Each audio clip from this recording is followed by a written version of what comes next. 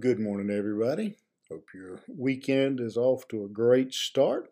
And again, I appreciate you taking a few minutes of that weekend with me to continue studying and learning from the Word of God. We'll be back in the 119th Psalm this morning. Psalm 119, beginning in verse 86. Psalm 119, verse 86. And the psalmist is continuing in this section to plead his case, I guess you'd say, continue to call on God to help him in his time of persecution, in his time of affliction. And based on that, we come to verse 86, and I hope you'll really consider this verse, mark it, remember it, something, because there's a great lesson here for us. And it's really, there's the psalm breaks into three sections. He says, all thy commandments are faithful. And so he begins by stating his obvious trust in the Word of God, that he is restating that he is putting his faith, putting his confidence in the Word, and he is making that very clear. Then he says, they persecute me wrongfully. So he lays out his case of what is taking place, that these who are coming against him, and again, we really don't know from this psalm exactly what was going on. Again, they persecute me wrongfully could be any number of things, but whatever they were doing, he's saying they don't have a legitimate reason for coming against me. They don't have a legitimate case. I'm not guilty of what they are accusing me of. I haven't, they are in the wrong by coming against me. And then the third section, he says, help thou me. And that's what I really want us to consider this morning is help thou me.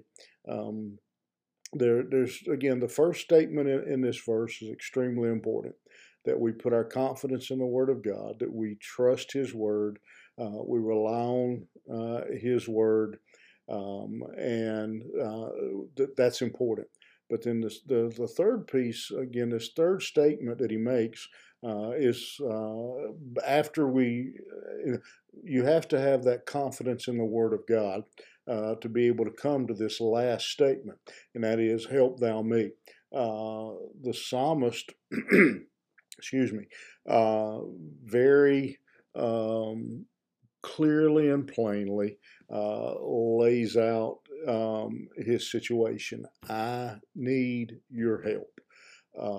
And he is, again, he's not very wordy with it. He's not, he doesn't, go into all kinds of details. He just simply goes to God and states the truth that he needs God's help.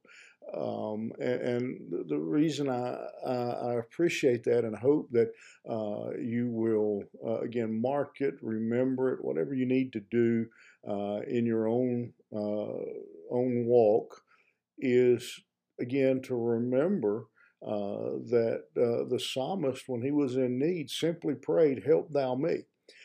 He didn't pray a $10 Sunday morning church prayer. He just cried out for help.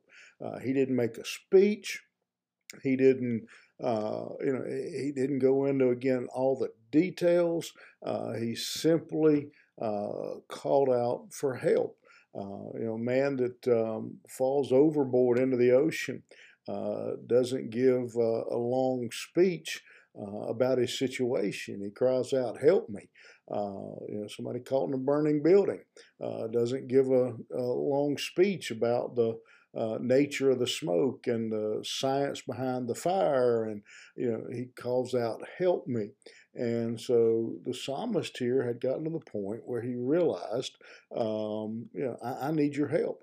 God, I need your help. And here's what he says in the next verse. They had almost consumed me upon the earth, but I forsook not thy precepts. He tells us in this verse how serious the matter had gotten, that they had almost consumed him. This is a life and death matter. But even though he was in that situation, he said, I continued to follow the word of God. I continued to be obedient. And so I love what he does there. Again, we start with all thy commandments are faithful. And in this verse, he says, but I forsook not thy precepts. And so again, he's just expressing his confidence in the word of God. And he's making it clear where his confidence is and where his help comes from. Quicken me after thy loving kindness, so shall I keep the testimony of thy mouth. He recognizes another thing that he acknowledges here is the love of God. And so it's just a beautiful, I think, example to us of how we can pray, how we can go before God when we are in danger, when we're having problems and trouble. That we have the opportunity. We even have the invitation. God says, cast your cares on me. He wants us. It's not that we can, but God wants us to come before Him and to make our needs and our burdens known to Him. And we don't have to be real fancy about it. We don't have to, I know many times it's easy to feel inadequate when we pray, but I love that the psalmist just says, help me. Just help me. He didn't even, as I hear that, what thought crosses my mind is he didn't even know what he needed. He didn't even know what he wanted God to do. He just wanted help. Again, I think about, to use the example of a man falling overboard off a ship. He's calling for help. He doesn't care if you send a lifeboat. He doesn't care if you throw the ring. He doesn't care if you send him a life jacket or if the lifeguard swims out and gets him. He just wants help. This man realized, doesn't dictate, God, this is what I want you to do. He just says, Lord, I'm in so deep that I need your help. And today, as you think about those words, let me just encourage you that whatever you're going through, whatever battles you're facing or will face, we have a God who cares.